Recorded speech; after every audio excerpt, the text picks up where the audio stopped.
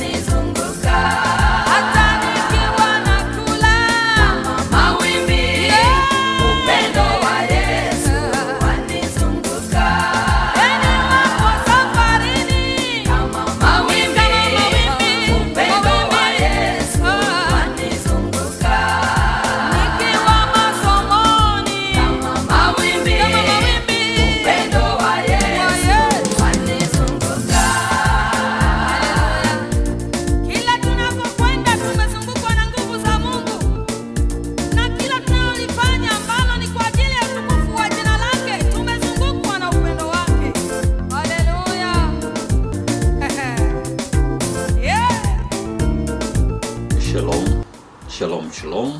Hii ni idhaa ya Kiswahili ya Radio BLM, yani Bible Learners Ministries, inayokuhudumia kupitia mitandao, ikikuletea vipindi na matangazo mbalimbali na namna ya kusoma neno la Mungu au kusikiliza neno la Mungu, yani Biblia takatifu. Wapendwa wana wa Mungu, karibu kwenye kipindi hiki murwa kabisa, kipindi kinachoangazia ushuhuda wake Nyisaka Chaula, dada katika Yesu Kristo. Ushuhuda wa kuvutia mno ambao kila mwanadamu aliyezaliwa na mwanamke na bado yungali hai anastahili kusikiliza. Biblia takatifu katika kitabu cha Wakorintho wa kwanza sura ya 2 mstari wa 9. Kitabu cha Wakorintho wa kwanza sura ya 2 mstari wa 9. Lakini kama maandiko yasemavyo, hakuna aliyeona, hakuna aliyesikia, hakuna aliyewaza kile ambacho Mungu amekiandaa kwa ajili ya watu wampendao. Mstari wa 10. Lakini Mungu amekidhihirisha kwetu kwa njia ya Roho wake. Roho huchunguza kila kitu, hata mambo ya ndani ya Mungu. Paulo anazungumzia kuhusu hekima ya Mungu iliyoko ndani yake Yesu Kristo. Soma sura yote wa Korintho wa kwanza sura ya 2. Muda wa ushuhuda wake dada Nyisaka Chaula ni kama masaa 3 mfululizo, lakini tumeugawanya ukawa sehemu 3. Mpendwa, hakikisha kwamba umesikiliza sehemu zote 3, maana huu ni ushuhuda ambao ni wa kusisimua. Kwa ufupi, dada Nyisaka Chaule siku moja aliweza kutembezwa sehemu mbalimbali mbinguni na pia kuzimu. Yale aliyoonyeshwa na Bwana Yesu Kristo ni mengi mno. Kuna uzima wa milele mbinguni ndani yake Yesu Kristo. Pia kuna mauti na kupotea au kuchomwa ndani ya ziwa la moto ama fahari ya moto kule jehanamu au kuzimu.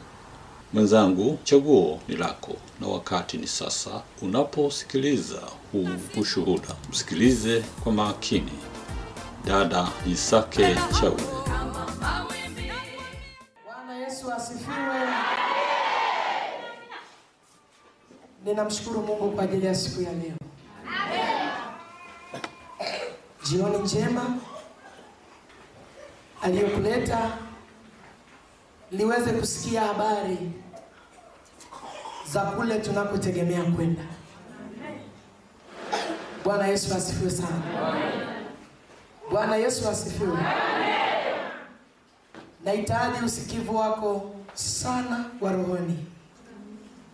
Maana unaweza ukanisikiliza mwilini, rohoni usiwe pamoja nami. Mungu akusaidie kuyasikia haya nitakayokuletea. Na haya ndio kiini cha kuzunguka kwangu. Kwa wale wanaoniona kwa mara ya kwanza, jina langu ninaitwa Nyisaka Chaula. Ni mzaliwa wa mkoa wa Iringa, ninaishi mkoa wa Mbeya. Nimetumwa na Mungu kukuletea ujumbe ambao ukiusikia utakusababisha kupenya mbingu, na ukipuuzia, mimi kwangu nimenawa mikono. Bwana Yesu asifiwe sana. Amen. Kutoka nyumbani kwangu mpaka hapa ni maili nyingi mno, lakini nimekuja kwa sababu Mungu amenituma. Bukoba kuna watu wake. Kabla sijaanza kushuhudia, neno la Mungu ndiyo nguzo ya kila kitu.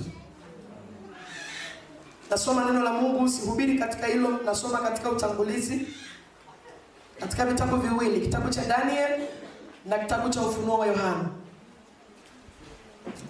Daniel mlango wa 12 mstari wa kwanza mpaka ule wa 3. Wakati huo Mikaeli atasimama, jemedari mkuu, asimamaye upande wa watu wa Mungu wangu. Na kutakuwa na wakati wa taabu, mfano wake haukuwapo tangu lilipoanza kuwapo taifa, hata wakati huo huo. Na wakati huo watu wako wataokolewa, kila mmoja atakayeonekana ameandikwa katika kitabu kile. Tena wengi wa hao walalao katika mavumbi ya nchi wataamka, wengine wapate uzima wa milele, wengine aibu na kudhalauliwa milele. Na waliona hekima watang'aa kama mwangaza wa anga, na hao waongozao wengi kutenda haki watang'aa kama nyota milele na milele. Kitabu cha Ufunuo wa Yohana mlango wa 20. Ufunuo wa Yohana, Ufunuo wa Yohana mlango wa 20 mstari wa 11 mpaka ule wa 15. Neno la Mungu linasema, kisha nikaona kiti cha enzi kikubwa cheupe, na yeye aketie juu yake, ambaye nchi na mbingu zikakimbia uso wake, na mahali pao hapakuonekana. Nikawaona wafu wakubwa kwa wadogo wamesimama mbele ya hicho kiti cha enzi, na vitabu vikafunguliwa, na kitabu kingine kikafunguliwa ambacho ni cha uzima. Na hao wafu wakahukumiwa katika mambo hayo yaliyoandikwa katika vile vitabu, sawasawa na matendo yao. Bahari ikawatoa wafu waliokuwamo ndani yake, na mauti na kuzimu zikawatoa wafu waliokuwamo ndani yake. Wakahukumiwa kila mtu kwa kadri ya matendo yake. Mauti na kuzimu zikatupwa katika lile ziwa la moto. Hii ndiyo mauti ya pili, yani hilo ziwa la moto. Na iwapo mtu yeyote hakuonekana ameandikwa katika kitabu cha uzima, alitupwa katika lile ziwa moto. Baba, katika jina la Yesu, nimesimama mwanao mbele ya watu wako hawa, kuleta kile ambacho Yesu umenituma kwao. Ninahitaji neema yako ya kueleza, Mungu. Maana ninaweza nikaeleza na nikapalia makaa vichwani mwa watu, moto usiozimika. Nipe lugha nyepesi, Mungu. Nipe maneno mazuri, Mungu. Yamkini wakashindwa kunielewa kwa ajili ya lugha yangu. Bwana Yesu, ninahitaji huruma yako jioni ya leo. Ninahitaji uwezesho wako jioni ya leo, katika jina la Yesu Kristo wa Nazareti aliye hai.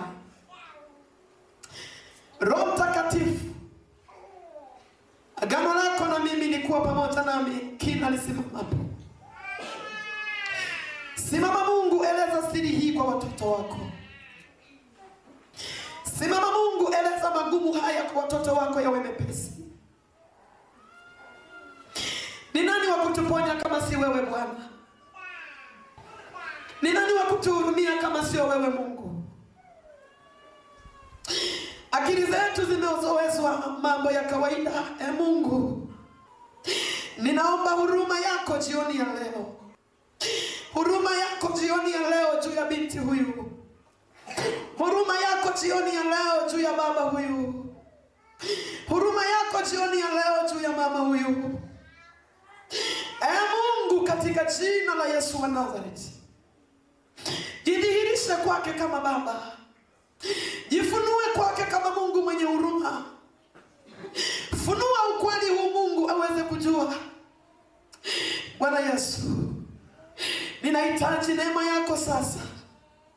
Ninahitaji Bwana ukamate kinywa changu katika jina la Yesu. Wako wengine watakaosikia kwa kupitia mikanda hii. Mungu, usipungukie neema yako. Shetani usiyetamani watu kuona wanaingia mbinguni. Shetani unayesababisha roho ya ukaidi. Shetani unayesababisha roho ya hukumu. Huna mahali pa kupeleka wana wa Mungu. Huna mahali pa kupeleka kanisa. Toka kwa jina la Yesu.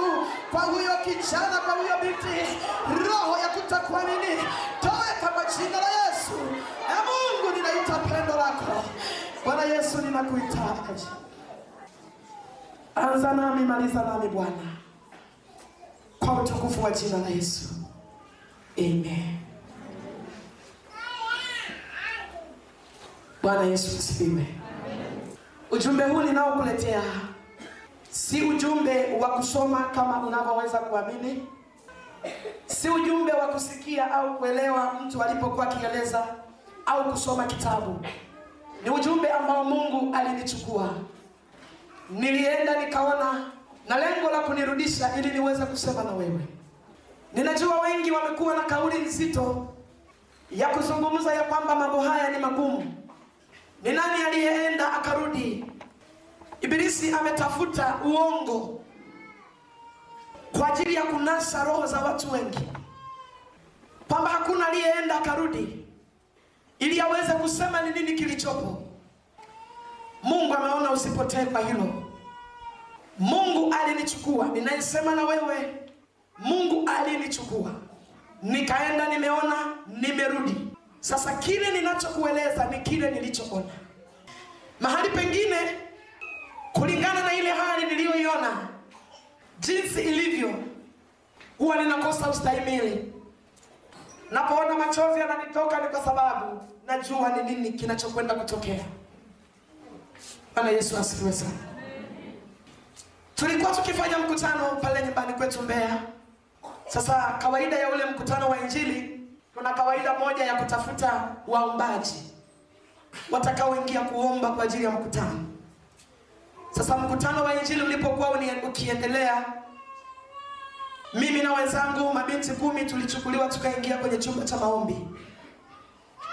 Tukazamia huko kwenye maombi, tukawa tukiendelea kuomba usiku na mchana kwa ajili ya ule mkutano, ili Mungu aokoe na kuthibitisha nguvu yake.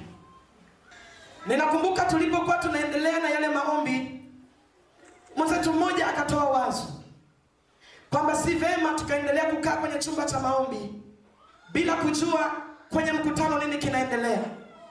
Ni vema tukagawana, kwa sababu tuko 10, wengine waende waone kile kinachoendelea kule katika ulimwengu wa roho, ili tuwe na hoja ya kumwambia Mungu. Na wengine wanapoendelea kuomba, tulikubaliana na ile hoja. Mimi nilikuwa ni mtu wa kwanza kwenda kwenye mkutano, maana mkutano wetu ulikuwa na vipindi vitatu: asubuhi, jioni na usiku. Bwana Yesu asifiwe. Nilipokuwa nimefika ule mkutano wa usiku, tukafanya mkutano, tukawa tumerudi kwenye chumba chetu cha maombi. Tulipokuwa tunaendelea na maombi, watu waliozama kwenye maombi wanajua kwamba kazi ya maombi ni kazi ambayo inahitaji nguvu. Tulipokuwa tunaendelea na maombi, baadaye tukajisikia mili yetu imechoka, tunahitaji kupumzika. Tulipokuwa tumepumzika, mimi usingizi mzito sana ulinifunika, sijui wenzangu. Nilipokuwa nimelala, kwetu Mbeya kuna baridi. Ghafla nikakuta ule usingizi umepaa. Nikisema usingizi umepaa, nadhani Watanzania wenzangu mnanielewa. Nikakuta usingizi haupo tena. Nikafikiri kwamba inawezekana ni kwa sababu ya baridi ya Mbeya. Nikajifunika mablanketi, lakini usingizi sikupata tena. Wakati huo wenzangu wote wakiwa wamelala usingizi mzito. Nikiwa katika hali hiyo, nikawaza kwamba niombe, lakini sikusikia kuomba. Kusoma neno sikusikia, nikabaki nimekaa katika hali hiyo. Ndipo nikasikia sauti ya mtu ikiniita. Ile sauti ikasema, Nyisaka. Iliponiita nikafikiri labda kuna mwenzangu ameniona kwamba niko macho, sasa anataka niamke tuendelee kuomba pamoja naye. Nilipotazama wenzangu nikakuta wote wamelala usingizi. Ile sauti karudia tena, ikaita, Nyisaka. Iliponiita jina langu, wazo likanijia kwamba inawezekana kuna mtu nje ya hii nyumba tulimo, labda ameniona, labda dirishani au kwenye upenyo wa mlango. Sasa anataka nitoke nimfungulie. Nikanyanyuka, nikaenda mahali pa mlango kufungua, sikuona kitu. Ila nilikutana na giza zito, maana ulikuwa ni usiku wa manane. Hakuna hali yoyote ya watu kutembea wala wanyama, ni hali ya utulivu, hali ya usiku, giza limefunika nchi. Nikafunga mlango, nikarudi tena kukaa pale. Ile sauti ikaniita tena mara ya tatu, Nyisaka. Iliponiita mara ya tatu, nikaitika. Nilipoitika, ile sauti ikasema, nimekuchagua uwe mtumishi wangu. Niliposikia ile sauti nikagundua ya kwamba ni Mungu alikuwa akisema nami. Nikasema, Bwana, siwezi kufanya kazi yako kwa sababu kazi yako ni ngumu. Nikatazama namna watumishi wa Mungu wanavyofanya kazi katika mazingira magumu. Nikatazama namna watumishi wa Mungu wanavyopambana katika utumishi wao. Sikutamani, nikasema hapana, siwezi kufanya. Kujitetea kwangu kwa mara ya kwanza nikasema siwezi kwa sababu umri wangu haunitoshi kufanya kazi yako. Ile sauti ikasema, nimekuita uwe mtumishi wangu. Mkumbuke mtumishi wangu Yeremia, nalimuita tangu tumboni mwa mama yake. Hakufanya ile kazi kwa sababu alizoea, alifanya kwa sababu mimi Mungu nilikuwa ndani yake. Pamoja na ile sauti ya Mungu kusema nami hivyo, nikasema, Bwana, tafuta mtu mwingine, mimi siwezi. Nikaendelea kubishana naye, tulibishana naye kwa muda mrefu. Ninabishana naye huku ninalia, nikiogopa kazi ya Mungu ilivyo. Baadaye zile kelele zikawainua dada mmoja, kumbe akawa nasikia mahojiano yangu na Mungu yaliyokuwa akiendelea. Akaniambia, Nyisaka, ikiwa Mungu amekuita huna sababu za kukataa. Basi tukaamka tukaendelea kuomba, ile sauti ikakoma. Tulipoendelea kuomba, basi hatukulala tena mpaka asubuhi kulipopambazuka. Siku iliyofuata tukaamka, tukaoga, tukanywa chai. Wakaniambia tena nitaenda kwenye semina ya asubuhi. Bwana Yesu asifiwe sana. Nilipokuwa nikitoka kwenda kwenye semina ya asubuhi, tukamaliza semina kama kawaida, tukawa katika njia ya kurudi. Kumbuka tumewekeana zamu, wengine wanabaki na sisi wengine tunakwenda kule. Sasa tulipokuwa tukitoka, mwenzetu mmoja akatoa wazo, akasema, kuna mpendwa mwenzetu anaumwa maeneo yasiyo mbali na mahali tulipokuwa kwenye ibadani. Twende tukamtaki hali, ndipo turudi kwenye chumba chetu cha maombi. Ninachokumbuka, tulikubaliana, tukafika pale, tukakuta mwenzetu anaendelea vizuri. Tukamshukuru Mungu kwa maombi. Baada ya kumshukuru Mungu kwa maombi, ninakumbuka tukaendelea kujifunza juu ya Biblia. Mwenye swali akawa anauliza na mwenye jibu anayeweza kujibu, tukawa tunajibizana namna hiyo. Bwana Yesu asifiwe sana. Tulipofika muda, tukaangalia saa, tukagundua ya kwamba tunahitajika kurudi kwenye chumba cha maombi ili wenzetu waende kwenye mkutano. Tukasema kama tulivyofungua kwa maombi, ndivyo tufunge kwa maombi na kumwacha ndugu yetu mikononi mwa Mungu. Ninakumbuka neno moja, tulikuwa katika hali ya kumwabudu Mungu. Tulimwabudu Mungu sana, na uwepo wa Mungu ulishuka mahali pale. Katikati ya hali ya kumwabudu Mungu, maana ndicho ninachokumbuka kwamba tuliendelea kumwabudu Mungu. Tukiwa bado tunaendelea kufumba na kufumbua, nikajikuta mimi niko katika ulimwengu mwingine, nikiwa na mwili wangu hivi hivi, lakini nikajikuta niko eneo tofauti na maeneo ya nyumbani. Nimetokaje sijui, nilikuwa nimetoka tokaje. Sasa kwa sababu mimi ndio nilikuwa nikitoka, japokuwa wale wenzangu hadi walioiona ni tofauti na mimi niliyokuwa nikiiona. Bwana Yesu asifiwe sana.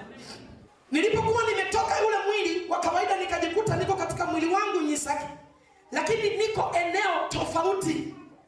Nilipokuwa maeneo yale, nilifika kwenye bonde moja. Lile bonde nililokuwepo lilikuwa ni bonde moja kubwa sana, na lile bonde lilikuwa halina miti, lilikuwa halina nyumba, lilikuwa halina wanyama, wala yani hakuna vitu chochote kitambaacho wala kilukacho, na hali ya hewa ilikuwa tofauti na hali ya hewa iliyoko duniani. Sasa nikaanza kutazama, lilikuwa ni bonde ambalo lina majani mafupi, lakini hali ya hewa ya kule iko tofauti na hali ya hewa iliyoko duniani. Naomba nisikilize. Nilipokuwa niko katika lile eneo, nikaanza kujiuliza. Nilikuwa nyumbani pamoja na wenzangu, nyumbani kwenye hali ya hewa inayojulikana, kwenye nyumba, miti, magari, wanyama. Sasa ni nini kimenileta huku? Nimefikaje mahali hapa? Ni nani aliyenileta hili eneo? Kwani nikajiuliza maswali mengi pasipo kupata majibu, maana kwa wakati huo nilikuwa mimi mwenyewe, mtu wa kunijibu alikuwa hayupo.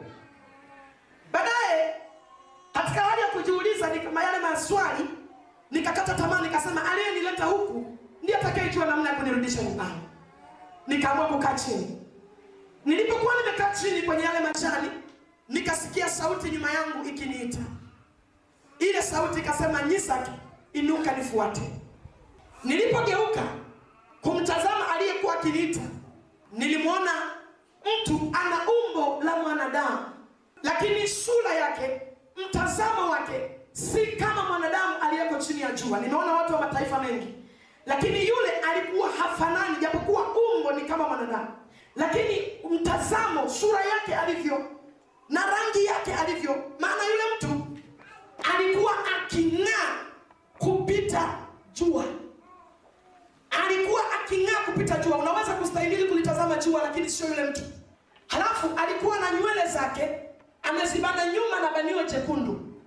Nilipokuwa nikimtazama, alikuwa amevaa vazi moja refu jeupe linang'aa. Hakuna dobi anayeweza kulifua likang'aa kufika kiasi kile. Nilipoendelea kumtazama, alikuwa amefungwa mkanda mpana kiasi hiki. Kiunoni mwake ule mkanda ulikuwa ni mwekundu. Halafu macho yake yalikuwa ni kama miale ya moto. Sasa ninaendelea kumtazama, hakukanyaga chini kama nilivyokanyaga mimi, alikuwa yupo hewani. Katika kumtazama, nilipomuona sikuweza kumuuliza swali kwa wakati huo. Baadaye kwa sababu nimeamuliwa kwamba niinuke nimfuate, nikainuka nikaanza kumfuata. Bwana Yesu asifiwe sana. Nilipokuwa ninamfuata, yeye ametangulia, mimi niko nyuma. Tukafika mahali nikaanza kusikia mungurumo unakuja masikioni mwangu. Kwa mbali nasikia ule mungurumo, na sikuweza kugundua ni mungurumo wa kitu gani. Lakini kadri nilipokuwa ninaendelea kusogea, ndivyo ule mungurumo nilipokuwa nazidi kuusogea, unazidi kuja kwa kasi masikioni mwangu. Bwana Yesu asifiwe sana. Sikuweza kuuliza habari ya ule mungurumo tu, bali nikaendelea naye na safari. Kufika mbele, nikatazama kule tunakoelekea, nikakuta kumefunikwa giza zito ajabu, na huo mungurumo unazidi kwa kasi. Ndipo nikaona shauku ya kumuuliza yule mtu. Nikasema, samahani, ninaomba niulize. Akasema, uliza.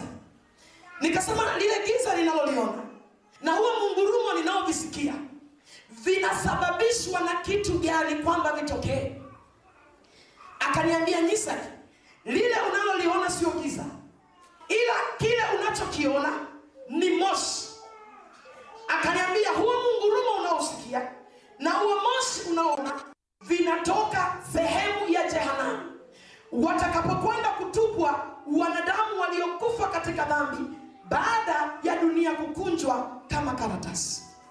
Niliposikia neno jehanamu na tunaelekea huko, unajua mimi binafsi nimelelewa kwenye nyumba ya Kikristo. Nimesikia tangu utoto wangu habari ya moto.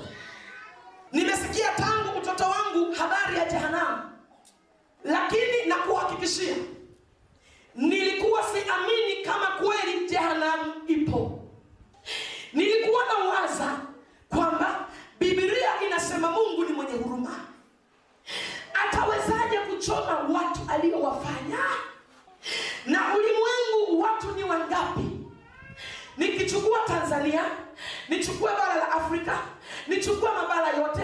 Je, Mungu atawezaje kuangamiza hao watu aliowafanya mwenyewe na kwa ukubwa wa moto kiasi gani? Ndicho kitu kilichokuwa kimenijenga kabla ya kwenda kuona hiyo jehanamu. Na haya mawazo ndiyo yaliyofunika dunia ya leo. Kuna watu hawaamini ya kwamba jehanamu ipo. Nilikuwa nikiamini kwamba wazungu waliokuwa wakiandika Biblia walisema moto ili watu waogope kutenda dhambi.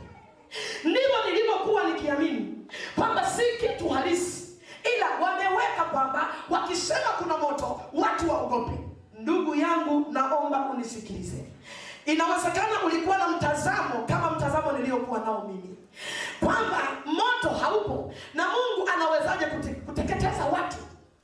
Na nyakati za leo kuna imani nyingi potofu ambazo shetani anatumia kupoteza watu wa Mungu, zinapinga kwamba hakuna jehanamu. Lakini mimi nakwambia ya kwamba ninayesema na wewe, nimekwenda nimerudi, ninaomba unisikilize. Nilipokuwa nimesimama hilo eneo, nikawaza sasa kwamba inawezekana nimekufa, sasa ninapelekwa sehemu ya jehanamu, inawezekana nimetenda dhambi. Nikadondoka miguuni mwa yule malaika, nikaomba sana kwa kulia kwamba yule mtu anirudishe nyumbani. Nikaomba, nikalia, nikagaragara miguuni mwake anisamehe, lakini yule mtu hakunijibu chochote wala hakusema na mimi kitu chochote. Katika hali ya kuendelea kulia, nikanyanyuka. Niliponyanyuka, nikaanza kumfuata kwa lengo la kwamba huyu mtu anisamehe, anirudishe nyumbani, nisiende huko. Nakumbuka ninapozidi kwenda, ule mungurumo ndivyo ninapozidi kuusikia, na ule moshi ndipo ninapozidi kuona namna gani unavyotoka eneo kwa uzito usiokuwa wa kawaida. Naomba Roho Mungu anipe lugha na kauli ya kuzungumza na wewe ili upate kunielewa. Nilipokuwa ninamfuata yule malaika kufika eneo fulani, nikasimama hapo. Akili zangu ziligoma hapo, ufahamu wangu ulinyamaza hapo. Ufahamu, hata ungelikuwa ni wewe, ufahamu wa mwanadamu ungeliweza kunyamaza. Kitu nilichokuwa nikikikuta mbele yangu, kitu nilichokwenda kukabiliana nacho mbele yangu, Biblia inasema ziwa la moto, lakini mimi nasema bahari ya moto. Niliona bahari. Ninaposema ziwa, asante Mungu mko karibu na ziwa, mnajua ukubwa wa ziwa na ukubwa wa bahari, wengine wanaujua. Ziwa, ule moto lilikuwa ni bahari ya moto. Na mara nyingine huwa sisemi neno moto, nile inaitwa hasira ya Mungu. Hasira ya Mungu iliyotulizwa. Unajua ni rahisi kuona Mungu leo anawaona watu watenda dhambi, anawaacha, ukafikiri Mungu ni mwenye huruma. Biblia inasema iko siku atafunua hasira yake, asiwepo mtu wa kumtuliza. Ile inaitwa hasira. Nilitazama huko sioni mwisho, nilitazama huku sioni mwisho, nilipotazama mbele sioni mwisho. Iya ninapozungumza ni pale ambapo upeo wa macho yangu ulipoishia. Ule moto, inawezekana umezoea kuona moto ukiyeyusha dhahabu ukaufananisha. Inawezekana umezoea kuona moto ukiyeyusha misitu ukaufananisha. Ni moto usiofanana. Ulikuwa ni moto wa ajabu. Ule moto ulikuwa unalipuka mlipuko wa hali ya juu usiokuwa wa kawaida. Ulikuwa ukilipuka unapanda juu, unakwenda kutengeneza milima kama mawimbi makubwa, kama milima. Lile wimbi linajifiringisha, linakwenda kujitupa upande wa pili. Litakapokwenda kujitupa huo upande, munguruma utakaotokea hapo, mwanadamu huwezi kusimama mbele ya hasira ya Mungu. Na hayo mawimbi halitokei wimbi moja kama kawaida ya ziwa mnavyoweza kuona mawimbi. Linainuka mlima, pale unainuka mlima, milima ya moto, na unapojiviringisha na kwenda kujitupa eneo jingine. Nikakuta mwili wangu na viungo vyangu vyote havina nguvu. Na ule moto ulikuwa hauna rangi kamili. Mara nyingine ulikuwa ni mweusi sana kupita rangi, mara nyingine ni mwekundu sana kupita rangi nyekundu. Nani ni mwekundu umepita. Mara nyingine zile rangi zinajichanganya. Nilipokuwa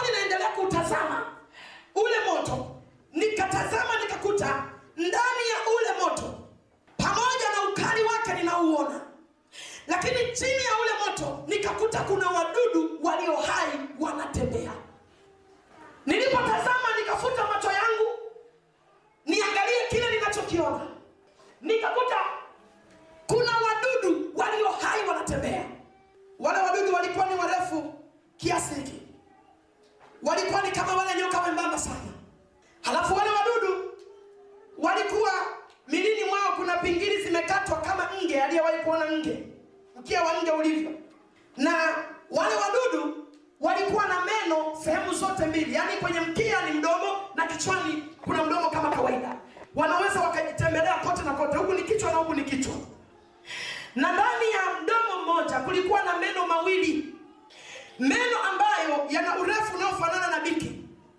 Nilipokuwa nikimtazama wale wadudu nikakuta wana rangi mbili miilini mwao. Kuna rangi nyeupe inayoendana na weupe, halafu kuna rangi nyingine tofauti na ule weupe. Ndipo nikauliza, ninajua ni sayansi ya ajabu kwa wanadamu kuona kitu chochote kinaweza kikaishi ndani ya moto. Ninajua mawe mazito yanayeyuka, vyuma vinayeyuka, hakuna kitu kinachostahimili ndani ya moto. Nikashangaa ni kwa nini hawa wadudu wako na wengi kupita hesabu, ni kama mchanga wa baharini. Ni wengi kama mchanga wa bahari. Halafu wako hai wanatembea. Kila nikitazama ninakuta ni sawasawa na samaki ndani ya maji. Hawezi kudhurika na maji kama unavyofikiri. Nilipoendelea kutazama nikaingiwa hofu.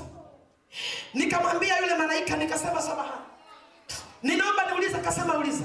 Nikasema mbona moto huu ni mkali kiasi hiki? Halafu mbona wale wadudu ni wadudu wa aina gani walio na uwezo wa kustahimili makali ya moto kama yale? Ni wadudu wa aina gani? Akaniambia kwamba Nyisaka, hawa wadudu unaowaona ni funza wa jehanamu. Hawa ni funza wa jehanamu. Wamewekwa humu kwa ajili ya mateso ya watu watakao kuja kutupa ndani ya hili ziwa. Wao hawaungui wala hawateketei. Wamewekwa kwa ajili ya mateso ya watu watakao kuja kutupa ndani ya hili ziwa. Ndipo nikamuuliza, nikasema mbona miili yao ninaona ina rangi? Ni mapambo au ni hali halisi ya miili yao? Akaniambia kwamba yale sio mapambo wala sio rangi. Akasema unapoiona ile rangi iliyo tofauti na weupe wao, ile ni sumu imehifadhiwa kwenye miili yao. Sumu imehifadhiwa kwenye miili yao. Akaniambia, akasema unavyoyaona hayo meno, ukali wake yana uwezo wa kutoboa hata fuvu la kichwa cha mtu. Yakisha kutoboa wanatokeza upande wa pili, yani wanatoboa halafu wanapita, wanatokeza upande wa pili. Na wakisha kupita upande wa pili, mahali walipopita wanamwachia mwanadamu sumu kali inaendelea kumtesa, na huku mateso ya moto yanaendelea kumtesa vibaya, na huku mauti ikiwa imekamata mikononi mwa Mungu. Nilipotazama ile hali nikalia kwa uchungu sana. Nikalia mno kutazama kwanza mateso ya moto wenyewe ulivyo. Halafu bado huko ndani kumewekwa funza wenye sumu kwa ajili ya kumtesa mwanadamu atakaye kuja kutupa ndani ya hilo ziwa. Nikiwa nimeishiwa nguvu, ninalia kwa uchungu sana. Ndipo nikauliza, nikasema naomba niulize. Akaniambia uliza. Nikasema mbona tukiwa nyumbani tunaambiwa kwamba jehanamu kuna watu wanaoungua? Mbona hii jehanamu haina watu wanaoungua? Akaniambia kwamba wanawaambia kweli, lakini tambua ya kwamba wakati wao wakuja kutupa ndani ya hili ziwa bado. Kumbuka ya kwamba Mungu alipokuwa anaweka jehanamu hakuweka kwa ajili ya mwanadamu awaye yeyote yule. Jehanamu haikuumbwa kwa ajili ya mwanadamu. Jehanamu haikuumbwa kwa ajili ya mtu yeyote. Akasema kama Mungu angeligundua ya kwamba jehanamu watakuja kutupa kutupa wanadamu, mateso angeliyapunguza. Maana Mungu ana huruma na wanadamu.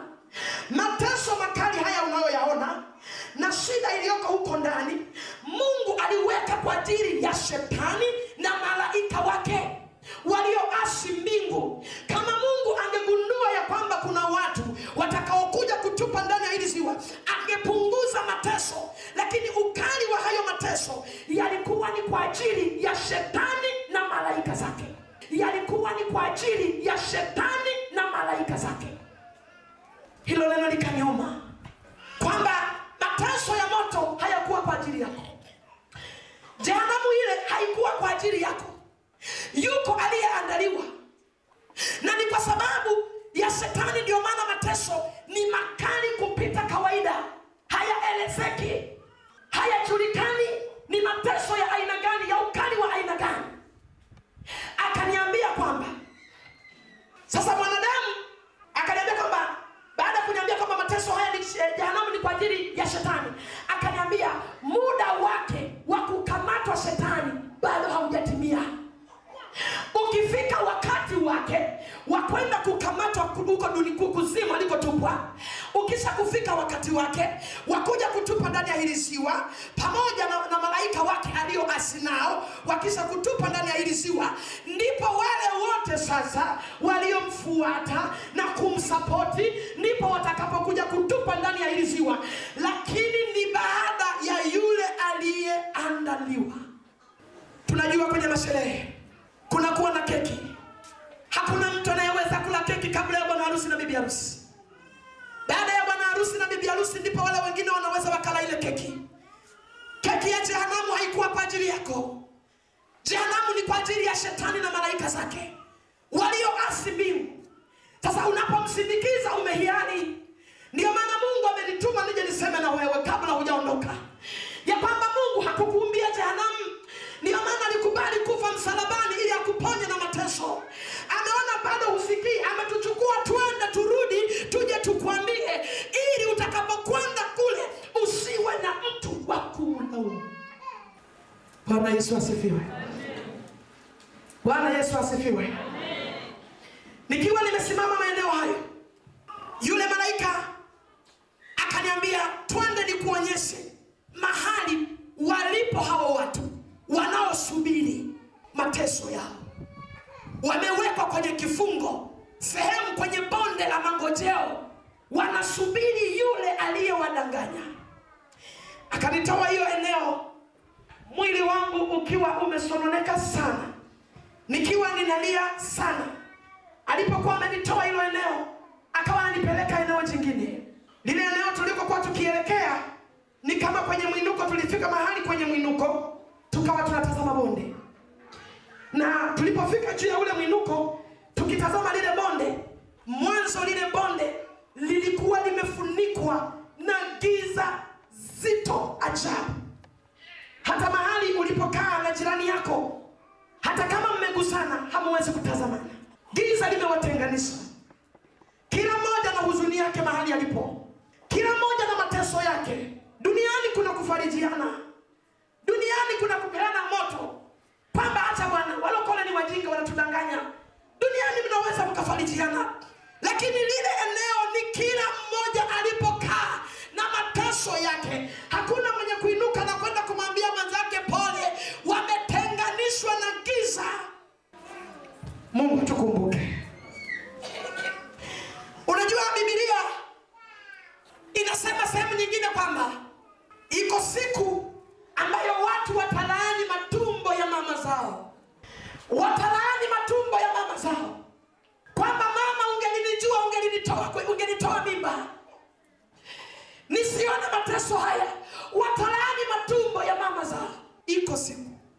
Wale watu tulipokuwa huku juu kwenye mwinuko, tukawa tukitazama lile bonde. Nimesema kwa sababu ya giza lilikuwa limefunika, kama jinsi samu linavyoweza kufunika juu ya maziwa. Sikuona kitu chochote kwa wakati wa mwanzo, ila nikasikia sauti za watu zinazolia.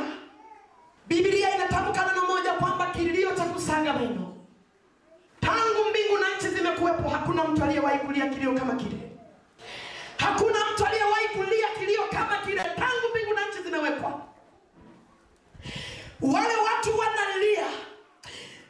niliposikia sauti za watu kutoka kwenye lile bonde, zinalia sauti zilizokosa matumaini, sauti zilizokosa taraja, hakuna, zinalia kwa uchungu. Niliposikia nikaona tumbo langu linauma.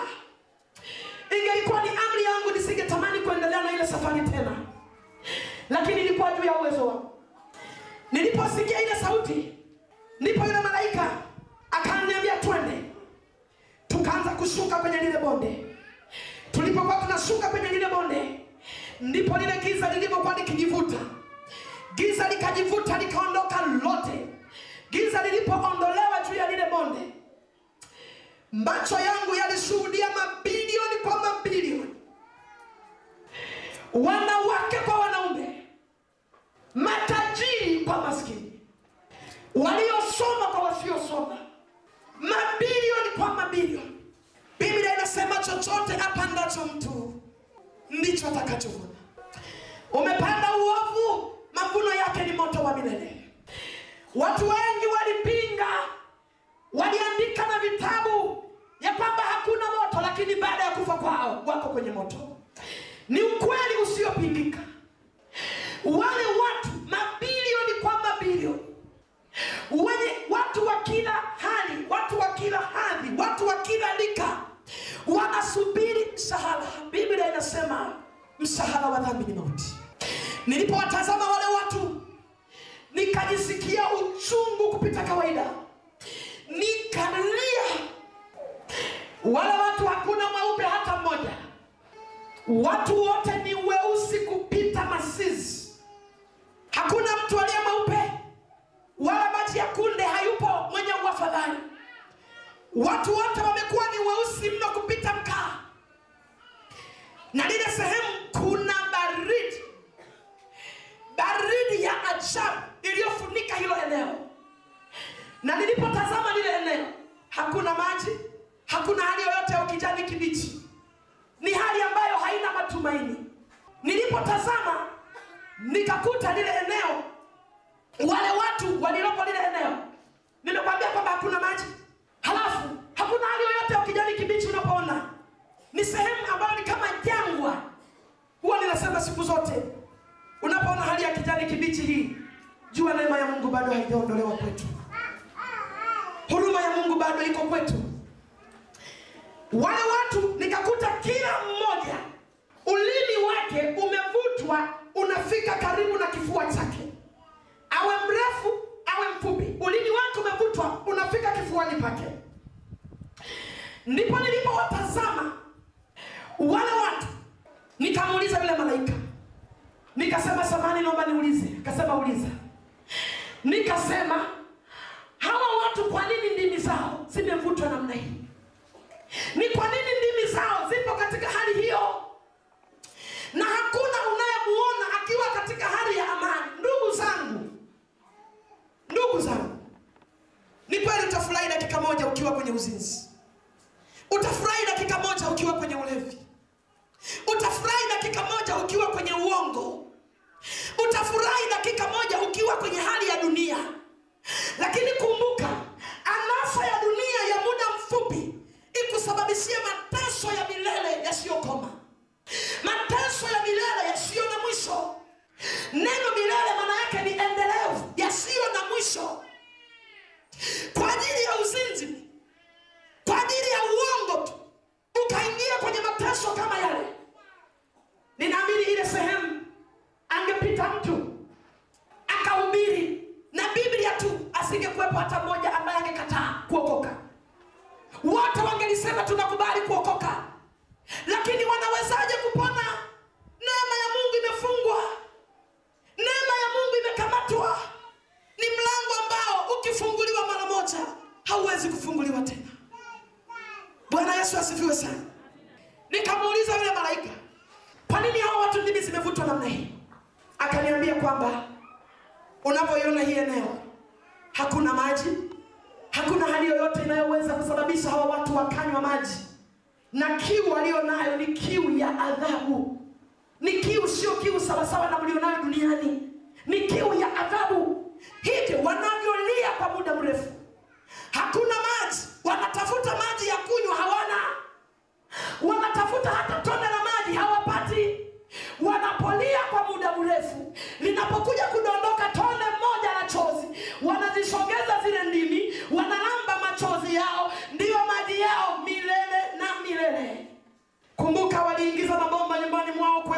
mabara ya maji. Kumbuka ni watu ambao walijipenda kwenye maisha yao, lakini kwa kutokutii wanalamba tone moja la chozi, ndio maji yao. Bwana Yesu asifiwe sana. Nikawa nimesimama hilo eneo, akaniuliza hao watu nawafahamu? Nikasema siwafahamu. Akanitoa akaniambia twende huko, akanipeleka eneo ambako huko ndiko machozi yangu yalipokwenda kuongezeka maradufu. Huko nilikwenda kuwakuta ndugu zangu wa damu, huko nilikwenda kuwakuta watu ninaowafahamu, tena wengine ambao hata vifo vyao kwenye misiba yao zinazotawala ni pambio kwamba huyu ni mtakatifu, tutakwenda kumkuta mbinguni. Nikawakuta jana. Biblia inasema mawazo yenu si mawazo yangu, njia zenu sio njia zangu. Ni rahisi kumficha Mungu kile ufanyacho, ni rahisi kumficha wanadamu, ni rahisi kumficha mchungaji wako kile unachokifanya, lakini mwisho wa yote liko pepeto ambalo hakuna mwenye akili anayeweza kuvuka hapo. Hakuna mwenye ufahamu wa kawaida anayeweza kuvuka hapo. Tulipofika lile eneo, mtu wa kwanza kunionyesha alikuwa ni babu yangu upande wa mama. Ninafika pale na mkuta babu. Yule babu duniani alikuwa ni mwinjilisti, mtumishi wa kanisa. Kabla sijazaliwa ametumikia kanisa. Kabla sijazaliwa anafanya kazi ya Mungu, na watu walimtambua ya kwamba ni mtumishi fulani, yuko maeneo fulani. Kumbe njia zake wanadamu walizitambua kwamba ni njema, kumbe amefarakana na Mungu. Itakufaa nini umfiche Mungu ili mwanadamu akuone ni mwema? Yuko Mungu anayejua kuangalia ndani ya moyo. Yuko Mungu anayejua kuchunguza. Mungu amenituma kwako nikwambie, yule babu alizikwa kwa heshima. Siku ya kifo chake alizikwa kwa heshima. Wachungaji, maaskofu walikuwepo kwenye msiba wakijua ni mtumishi wa Mungu. Wamefurika hapo. Hata ukiingia mtu unalia wanakwambia nyamaza, imba wimbo, huyu ni mtumishi wa Mungu, tutamkuta mbinguni. Zikalala kwaya zinakesha, zinapokezana, watumishi msururu, kila anayesema huyu ni mtumishi wa Mungu anashuhudia ushuhuda. Kumbe matendo yake yalifarakana na Mungu aliye hai. Kumbe njia zake hazikuwa pamoja na Bwana. Yule babu amekufa, amezikwa, kumbe yuko kwenye mangojeo ya jehanamu. Nikashangaa ninamuona babu yangu duniani alikuwa ni mweupe, amebadilika, amekuwa ni mweusi kupita makaa. Nilipomtazama nikashtuka. Sikutegemea ya kwamba nitamkuta maeneo yale. Sikujua ya kwamba nitamkuta maeneo yale kwa jinsi historia yake ilivyokuwa. Sikutegemea. Nikakatika, machozi yakakatika. Babu aliponitazama alilia kwa uchungu mno. Alilia kwa uchungu kupita kawaida. Nikamgeukia yule malaika nikamwambia, mbona huyu alivyokuwa duniani alikuwa ni mtumishi wako, na siku zote ameishi maisha ya kukuogopa, ya kumuogopa Mungu, ndivyo tulivyojua kama wanadamu. Kwa nini namkuta huku wakati tunaambiwa kwamba watumishi wa Mungu sehemu yao ni kwenye uzima wa milele? Akaniambia kwamba ni kweli alichaguliwa kwa kazi ya Mungu, lakini yeye alijua kwamba ile kazi tofauti. Mungu alipokuwa akimtazama aliona kwamba amemuita amtumikie, lakini yeye akageuza utumishi ule akauweka kuwa ni kazi ya kawaida. Hivyo aliongoza wengine wamuone Mungu, yeye mwenyewe hakutaka kumuona Mungu. Alikuwa tayari kuwahubiri wengine ubovu wa dhambi, lakini yeye mwenyewe dhambi zikawa zimemkalia. Akasema, hamujasoma katika huko duniani katika maandiko ya kwamba tangu ubatizo wa Yohana mpaka sasa ufalme wa Mungu wanauteka wenye nguvu, hakuna kinyonge wala kidhaifu kitakachorithi? Hamjasoma? Nilipomtazama babu yangu nikaendelea kulia kwa uchungu. Hakutamuka kitu chochote zaidi ya kulia. Hakutamuka kitu kingine zaidi ya uchungu alionao. Usifikiri kwamba waliokaa mahali pale wamekaa kwa amani. Kuna mateso ambayo wanayo, lakini bado wanasubiri mateso halisi ya moto wa milele. Kumbuka, hawakuzaliwa huko, waliishi duniani kama tunavyoishi mimi na wewe. Hawakuzaliwa wakajikuta huko mangojeo, waliishi kama tunavyoishi. Na wengine waliingia makanisani, walishika na Biblia, wakaingia kwenye makanisa kufanya ibada kama kawaida, lakini kumbe mioyo yao iko mbali na Mungu. Bwana Yesu asifiwe. Bwana Yesu asifiwe. Alipokuwa amenitoka huyo babu, akanipeleka kunionyesha mtu mwingine. Akaniletea kijana mmoja. Huyu kijana alikuwa ni kiongozi kanisani kwetu, na alikuwa kati ya vijana wanaoaminika. Alikuwa ni yeye. Alikuwa ni kijana ambaye akosi kanisani ili mradi yupo. Kama hayupo utajua kwamba fulani leo hayupo, manake alikuwa si mtu wa kukosa ibada. Lakini alikuwa ni mtu mhudhuriaji, na ni mtu mtoaji, na ni mtu ambaye anatoa pesa kwa moyo. Hata mchungaji akifikiwa na wageni haraka haraka, watu wa kwenda kuwatafuta ni yule kijana. Alikuwa ni mtu mtoaji. Ndugu yangu, naomba nikwambie, Mungu hahongwi na pesa ulio nayo. Mungu hahongwi na pesa ulio nayo.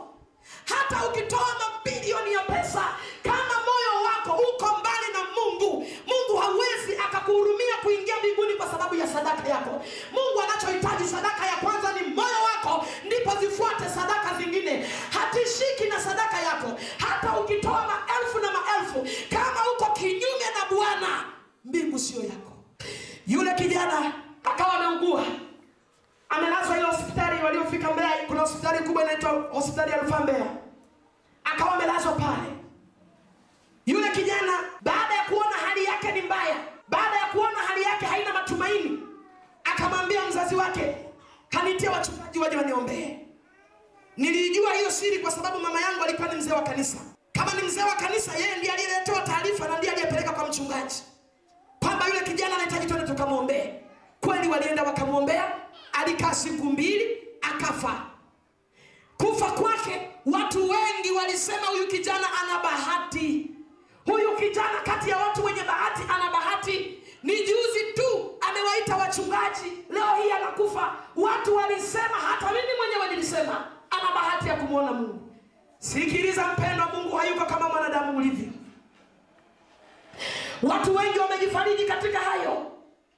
Hata watu wengine wazazi wameona ndugu zao ni wagonjwa. Hapa mwanzo walimkataa Yesu, bado ni wagonjwa, wanaendelea kumkataa Yesu. Wanasema tuite wachungaji waje wakuombee uzikwe kikristo. Haina maana kuzikwa kikristo. Hatukizikwa mahali hapo kama sio Mkristo, mbingu sio ya kwako.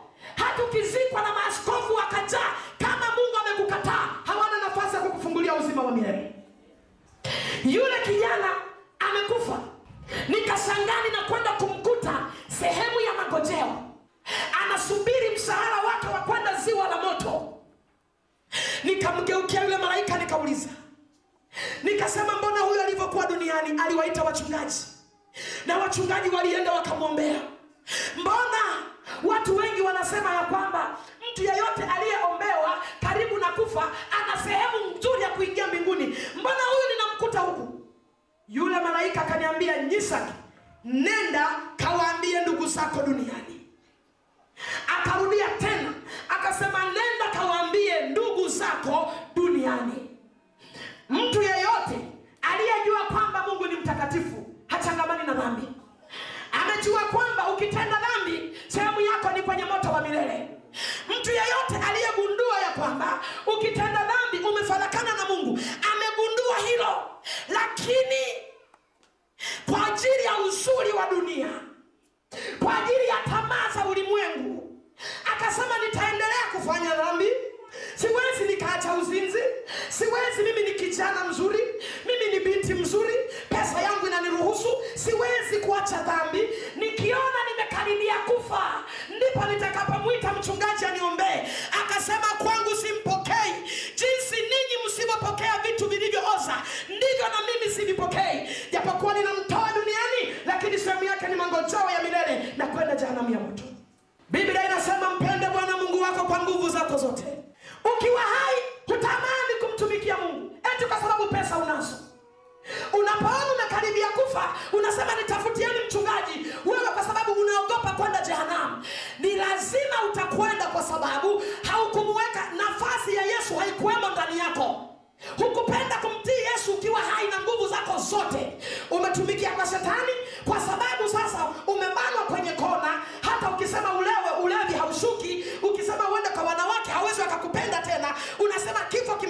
anakwambia nitafute toba, iko shida. Mpenda Yesu ukiwa bado na nguvu zako. Mtumikia Yesu ukiwa bado na ujana wako.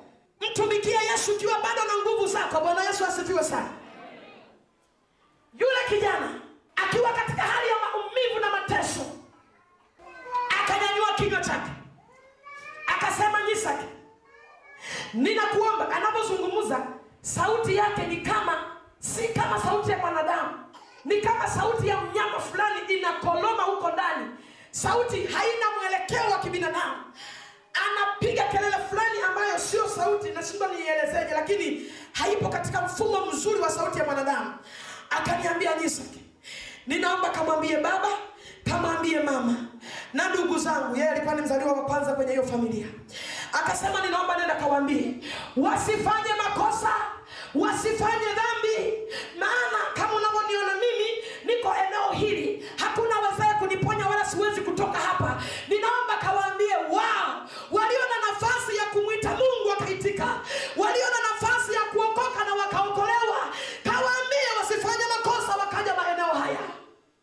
Anawahofia ndugu zake walio na neema ya kumwita Mungu na Mungu akaitika kwao. Walio na neema, leo hii una neema ya kumwita Mungu, hutaki kumwita Mungu. Leo hii una wakati wa kumtafuta Mungu, maisha yako umeyafanya yako bize. Yule kijana anawahurumia ndugu zake walio na nafasi ya kumtafuta Mungu, walio na nafasi ya kumwita Mungu akaitika. Anasema kawaambie wao, kawaambie wasifanye makosa ya kuja mahali hapa kama unavyoiona shida nilionayo, kawaambie wao. Yule malaika kanijibu akasema, usiende kuambia. Duniani kuna wachungaji, duniani kuna wainjilisti, duniani kuna waliookoka wanahubiri injili. Wasipowasikia hao, sehemu yao ni katika ziwa la moto liwakalo moto na kiberiti. Yule kijana alipokuwa amesikia hilo, akajitupa chini, akaendelea kulia kwa uchungu sana. Alipokuwa amejitupa chini akaendelea kulia kwa uchungu, ndipo akaniletea mtu mwingine tena. Huyo mtu aliyekuwa ameniletea ni mama katika ukoo wetu. Yule mama alikuwa ameolewa. Baada ya kuolewa alikorofishana na mume wake na wakwe zake, akaona njia nzuri ni kunywa sumu. Akachukua sumu akanywa. Alipokunywa ile sumu akafa. Mumewe naye pepo likapita tena, roho ya mauti, wakiwa msibani, naye akaamua kuchukua sumu naye anywe. Lakini alipokunywa yeye, walimgundua akiwa bado hajafa, lakini sumu ilikuwa imekaa ndani ya mwili wake kwa muda. Sasa wanamgundua, wakaamua kumkimbiza hospitali. Walioanza na mimi, kumbuka nasema tulikuwa tukienda kumuona ndugu yetu aliyekuwa anaumwa. Tulipokuwa tukienda kule, tulipishana na gari. Wanasema hilo gari limempakia mtu fulani, anapelekwa hospitali, amekunywa sumu na yeye, lakini bado hajafa, yuko hai, ila hali yake ni mahututi. Ninashangaa, niko kwenye maono haya, nimechukuliwa, ninaonyeshwa haya, nikamkuta yule dada kwa eneo lake, na yule baba ambaye duniani nilimwacha akiwa hai, naye ninamuona kule amebadilika, amekuwa ni mweusi ti, analia, ulimi wake umevutika unafika mpaka kifuani, unafikiri amekaa zaidi ya miaka 100. Ndipo nikamuuliza yule malaika, nikasema, mbona huyu nilipokuwa nikiondoka duniani nilimwacha akiwa hai, mbona saizi namkuta huku amebadilika kama aliyekaa miaka mingi? Akaniambia kwamba, Nyisaka, mtu yeyote anapokata roho duniani, ile dakika anapohesabiwa kwamba sasa ni marehemu, ile sekunde huku amekwisha kuwa ni mwenyeji. Kama ni mateso ameyashiriki na kama ni uzima ameushiriki. Akasema, unavyomuona huyu ni muda mfupi tu utaingia na ingia, lakini mateso ya mahali pale yamemfanya aonekane kama amekaa miaka 100. Kuna watu ambao hawajafunuliwa, huwa wanatamka mtu akifa msibani, usilie, wanakuwa kama wanafariji watu, usilie. Huyu mtu bado anatembea mpaka kizipa, ndipo anapofika kule, bado yuko njiani anatembea, machozi yako yanamzuia. Nataka nikwambie, hizo ni akili za kibinadamu na ufahamu wa kibinadamu, lakini kufika mahali pale ni kufumba na kufumbua. Jinsi unavyoweza kuchezesha kopa yako ya macho ni kufumba na kufumbua. Uko mbele ya kiti cha hukumu, unaulizwa ulifanya nini duniani. Usifikiri ni safari ya kutembea kama wengine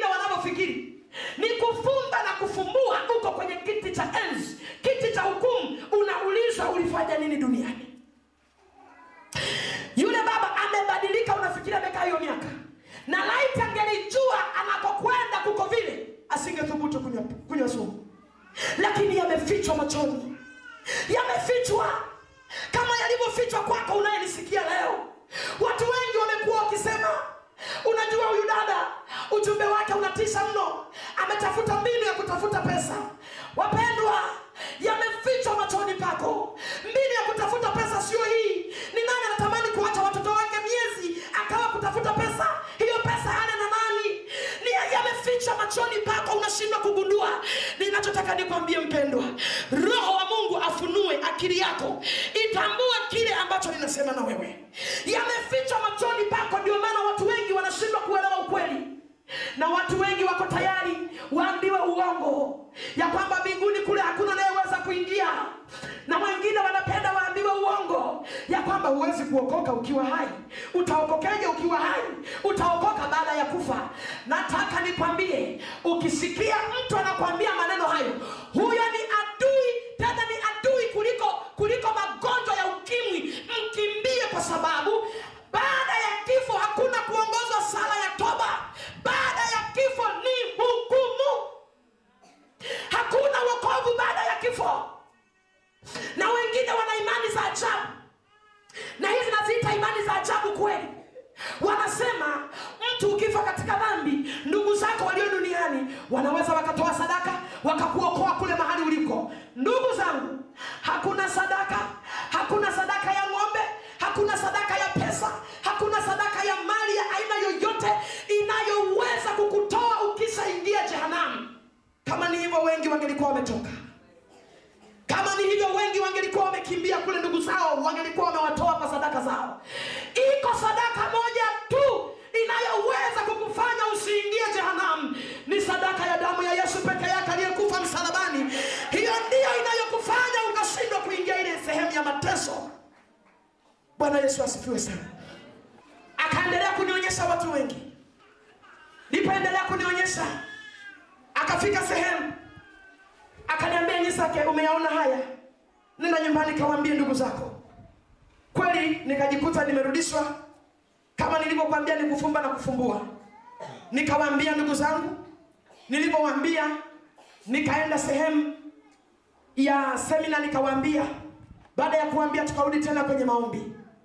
Tulipokuwa tukiendelea tena kwenye maombi, nakumbuka mama yangu alikuja kaniomba siku inayofuata kwamba ninaomba kanisaidie tukamalizie kupanda mahindi, kuna sehemu fulani pamebakia kidogo, halafu turudi kwenye mkutano. Naye pia alikuwa ameokoka, japokuwa kwa sasa amelala. Ninajua iko siku nitakutana naye. Na nikaondoka na mama. Ninajua Roho wa Mungu alitaka achukue nafasi ya kwenda kuzungumza, ya kwenda kunichukua huko. Bwana Yesu asifiwe sana. Nilipokuwa nimeondoka, tukafika eneo la shamba. Tembea njiani na msimulia mama, ndugu zake, majirani, nilivyowaona katika eneo lile. Kufika shambani, nakumbuka nilishika jembe. Maana eneo halikuwa kubwa, lilikuwa ni dogo tu. Basi nakumbuka mimi nikawa nachimba yale mashimo ya kupanda mahindi. Nikachimba shimo la kwanza vizuri, shimo la pili vizuri. Ila ninainua jembe nichimbe shimo la tatu, kuna hali fulani ambayo ilipita kama umeme mwilini mwangu. Ghafla hali ya mabadiliko ikaingia. Halafu nikamwambia mama, nimejisikia vibaya ghafla. Akaniambia, endelea kulima. Saa hizi ni saa 3 asubuhi. Watu wakiona unarudi nyumbani saa hizi watafikiri wewe ni mvivu. Tumalizie hapa tukawahi ibada ya mkutano jioni. Kweli sikupenda kubishana na mama. Ninachokumbuka, nilinyanyua jembe ili niendelee kuchimba. Lakini katika hali ile ya kunyanyua jembe ili niendelee kuchimba yale mashimo na mama endelee kufukia, nikiwa nimenyanyua hili jembe, nikajikuta nimechukuliwa, niko eneo jingine tofauti. Nikajikuta niko kwenye bonde fulani. Hili bonde ni tofauti na mabonde lile la jana, au ni tofauti na mabonde yaliyoko duniani. Hili bonde la mara ya pili lilikuwa ni bonde moja kubwa sana. Majani yake mazuri, japokuwa kulikuwa hakuna nyumba, hakuna miti, hakuna wanyama wala ndege. Lakini hali ya hewa ya ile eneo ilinivutia. Nikaipenda. Nikasema hivi, yule malaika wa jana asipokuja kunichukua leo, nitajikalia eneo hili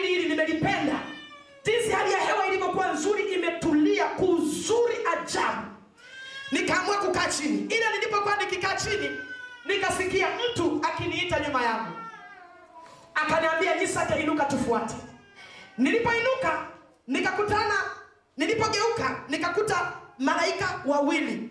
Malaika wa kwanza ameshika upanga unaozunguka kama moto, na wa pili ameshika karatasi, amelikunja. Karatasi ile inaonekana ni kubwa kidogo, amelikunja namna hii kwa urefu, amelishika mkononi. Kwa hiyo hata akiwa mbali unajua yule mtu ameshika karatasi. Basi wakawa wamekuja kunichukua, wote wana hali moja ya kufanana. Waliponiambia tufuate, nikaanza kuwafuata. Wao wametangulia, mimi nawafuata nyuma. Baadaye akili kanijia, hawa wanifahamu mimi ni Nyisaka, mbona mimi siwafahamu? Nikasema, samahani, naomba niwaulize majina yenu ni akina nani? Aliyekuwa ameshika upanga akasema mimi naitwa Mikaeli, na aliyekuwa ameshika karatasi akasema mimi naitwa Gabriel. Kwa hiyo nikawa najua huyu ni Mikaeli na huyu ni Gabriel. Tukaendelea kutembea, lakini katika tembea ile wakawa wao wanazungumza lugha ambayo mimi siifahamu. Tumetembea kufika mbele, nikatazama mbele tunakokwenda, nikaona kuna mwanga mzuri ajabu unachipua eneo lile. Mwanga mzuri uliotulia, haufananishwi na mwanga wa jua wala mwanga wa taa za umeme, ni mwanga wa kipekee. Basi nikasema, naomba niulize, kule tunakokwenda kuna mwanga. Ule mwanga ni kitu gani? Ni kitu gani kinasababisha ule mwanga utokee? Akaniambia, unakotoka ule mwanga unatoka kwenye mji wa Yerusalemu watakapokwenda kupumzika watakatifu baada ya taabu nyingi duniani. Bwana Yesu asifiwe sana. Moyoni mwangu nikajenga ajenda, nikikuta nimeingia tu sitakubali kurudi, nitakaa humo, siwezi kukubali kurudi. Lakini yalikuwa ni mawazo ya kibinadamu, maana kwenda kwangu hakukuwa ni kwa sababu nimemaliza kazi, ila ni kwa sababu nilikuwa ninapewa kazi ya kuzungumza na wewe. Bwana Yesu asifiwe sana. Tulipokuwa tumeendelea kutembea kufika mbele, nikakuta lango moja. Lile lango ni lango la ajabu. Lile lango mwanzo wake na mwisho wake hulioni, ila unaona ni lango limekwenda, hujui limeishia wapi. Na lile lango ni lango ambalo halijatengenezwa kwa mbao wala kwa vyuma. Kitu kilichotengeneza lile lango limetengeneza kwa vito vya thamani peke yake, na vile vito vya thamani vilikuwa vikibadili kila aina za rangi. Unajua, baada ya kurudi nikamkumbuka yule mwimba tenzi aliyesema liko lango moja wazi. Lile lango lilikuwa ni lango zuri ajabu, linabadili rangi nyekundu, nyeupe, blue, njano, rangi nyingine duniani hapa haziko, lakini kule nikazikuta tunabadili lile lango.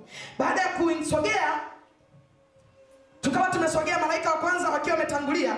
Tuliposogea, lango likajifunua kidogo. Lilipojifungua lile lango, ndani ya ule mlango pembeni nikakuta kuna mtu amekaa. Yule mtu alikuwa amekaa kwenye kiti, ni mtu mzuri ajabu. Amevaa vazi lake refu jeupe mpaka miguuni, linang'aa, hakuna dobi awezaye kulifua chini ya jua. Amebana nyuma nywele zake na banio jekundu, macho yake yanapendeza, anaonyesha sura ya tabasamu nzuri.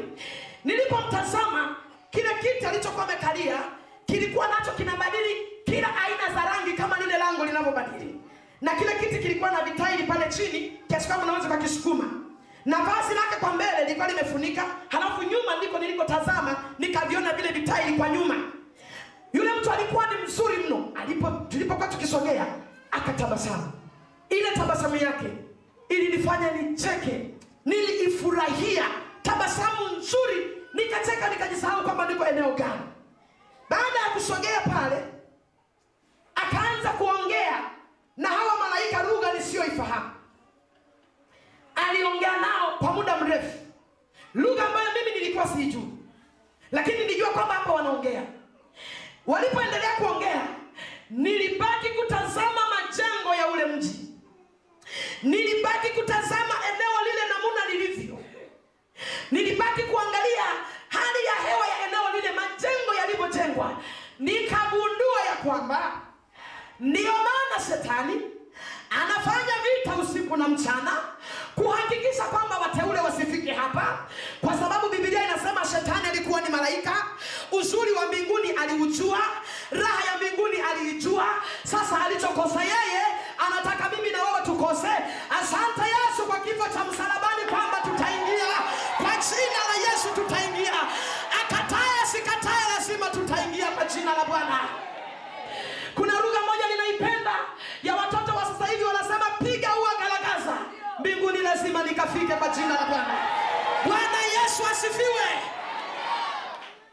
Nikagundua shetani kwamba ndio maana anafoka mtu akijaribu kuokoka majaribu ya hapo na hapo ili amwache Yesu. Nataka nikwambie kanisa la Mungu, hata majaribu yakija kama moto, hebu songa mbele, mtazame Yesu, usikate tamaa. Liko tumaini, liko tumaini, liko tumaini kule tunakoelekea. Na Ibilisi amegundua hicho. Alichokosa yeye, anataka hata sisi tukose. Yesu ametufungulia hilo fumbo kwa kifo chake. Lazima tukaingia patakatifu kwa damu ya Yesu Kristo. Bwana Yesu asifiwe. Nikagundua kwamba kwa nini Ibilisi anang'ang'ana na wokovu. Yuko tayari kupoteza watu wengi ili asababisha wokovu hauendelei. Anakamata vijana washindwe kuokoka. Wanaposema wokovu ni kazi ngumu, hatuwezi, ni kwa sababu ya kazi ya shetani. Nikatazama yale majengo.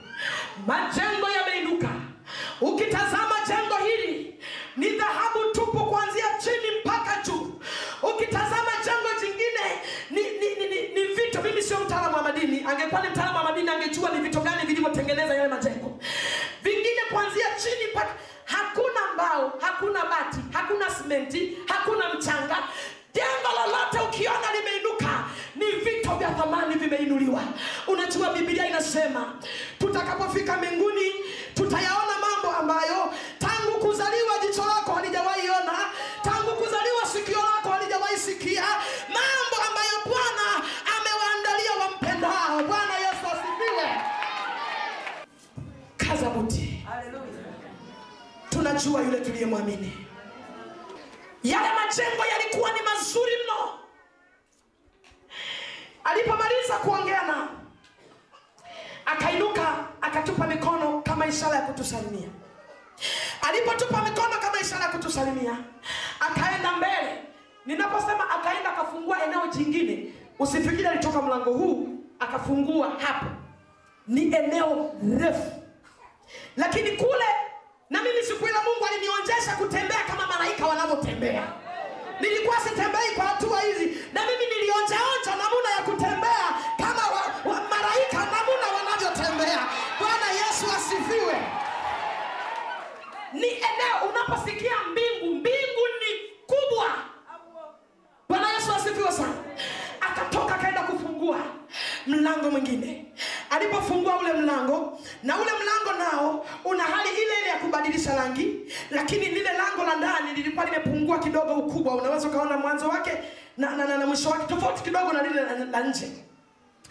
Alipofungua mlango, yeye akarudi akakaa kwenye kiti chake kule tulipomkuta.